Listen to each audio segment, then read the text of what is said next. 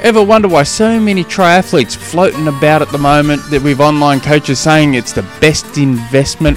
You too could be one that's walking around the transition area saying, my coach is friggin' awesome. All you got to do is go to trainsmooth.com for $60 a month. And this is $60 Australian, which is like the lowest form of currency in the world. I'm positive of it.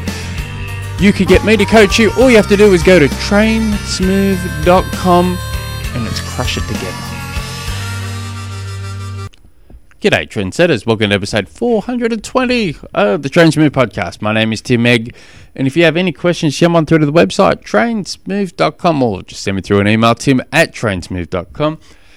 Have you guys been watching the rugby league?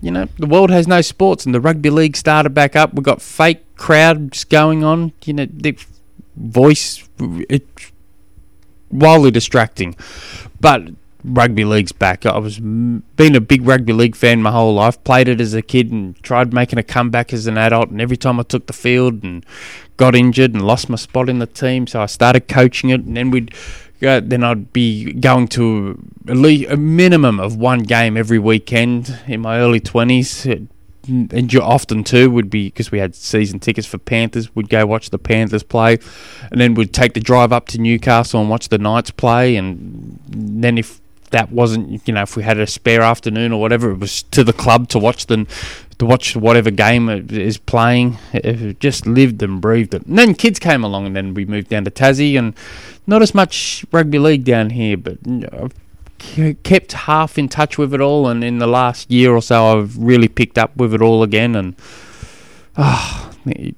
I felt lost without it for the last 6-8 weeks or whatever it's been. It's now back, and I'm sure the Knights are going to make a big comeback this year and hopefully do a hell of a lot better than we have in the last decade. I'm holding hope. Today's question comes from Paul, who, you know, just so happened to have jumped onto trainsmooth.com, clicked on that homepage. On the homepage there, it said submit your question. That's what he did, and he wrote, how do entry-level bikes compare with 5 to 15-year-old bikes for around the same price? For example, if I had a budget of $1,500 to $2,000. That's a pretty cool question. Bikes, so let's say you see if you're seeing a $2,000 bike that's 5 to 10 years old, chances are that was a ridiculoly good quality bike back in the day. If you're seeing it now for that price, so the value for dollars definitely going to be there. I keep a pretty close eye on that Facebook Marketplace. I think that's the best little thing Facebook's ever done out of that. That and allowing people to post memes. That's the only reason I have Facebook these days, is to look at strange, sick, twisted memes and the Marketplace to buy crap I don't need. But one thing I do keep an eye on is the triathlon bike, time trial bikes, road bike, anything to do with endurance sports.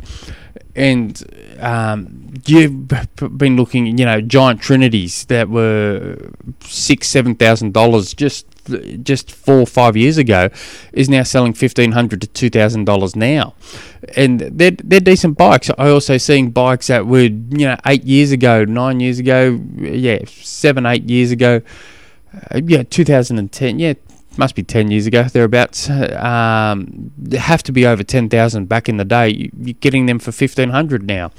So, then you look at bikes, brand new entry-level bikes now. They look nice. You've got you can always tell a good buy. Some like a good second-hand bike. To me, if I had that sort of money, I'd be going second-hand every single time. You're probably going to get good race wheels with it.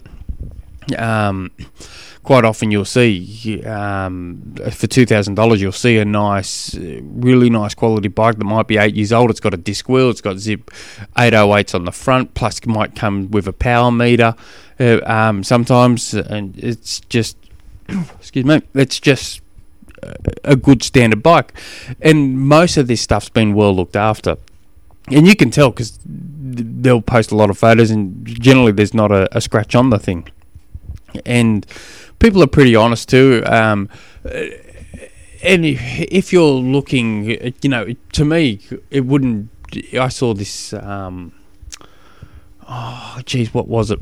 It was a Trinity frame, and because I looked at it thinking, I'm pretty sure a lot of my components would fit on this, and I'm looking at it thinking it was really, really cheap. It had a cracked frame, and I thought, that's all right. I got a carbon fibre, mate. Just, 50 k's up the road. He fixes this crap up all the time, and of course he's retired. He charges virtually nothing. And I remember on my road bike, I cracked the top tube off it with a clamp, and he grinded it down, built it back up, painted it, put the lines into it. It was under $200 he charged me, and so I thought, I'm looking at this bike, and it was like an 18-month-old frame with a nice crack in it. I'm thinking I could get my mate to fix this, and then the wife wasn't as on board as I wanted to be with it. But anyway, if looking at your budget, I would definitely be looking at bikes try and keep it closer to 5 years, and 5 to 8 years. You'll get a really good bargain. And also look at one thing I like to look at, what does it kind of come with too? For those prices, and you're looking for 5-8 years, I'd be looking for something with race wheels, good quality wheels, not some wheel brand that you've never heard of before. But you want Zips or Head, or you want something, and you'd be looking how aerodynamic is that bike. You see some bikes. I used to love Fuji bikes. They were just nice feeling bikes, but wildly unaerodynamic compared to going back to Trinity or the Specialized or Cervelo. That they look aggressive. I remember going behind some people. I had my Fuji. And I'm just riding along in Port Macquarie. I'm in Australia, and I remember getting behind these giant Trinities, thinking, "Oh my God, that looks aerodynamic. That just looks like it's just slicing through the air." And then mine didn't. But geez, that was nice handling. But so you want to look at the frame. You go, is that going to slice through the air? And if you can tick those boxes, I'd be going second hand every time.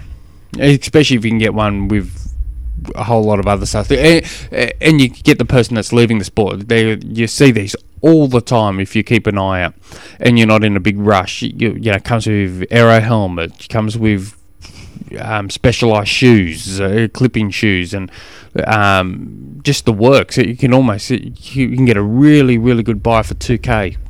Now, happy hunting. If you guys have any other questions, jump on through to the website, trainsmove.com. Until next episode. Hooroo.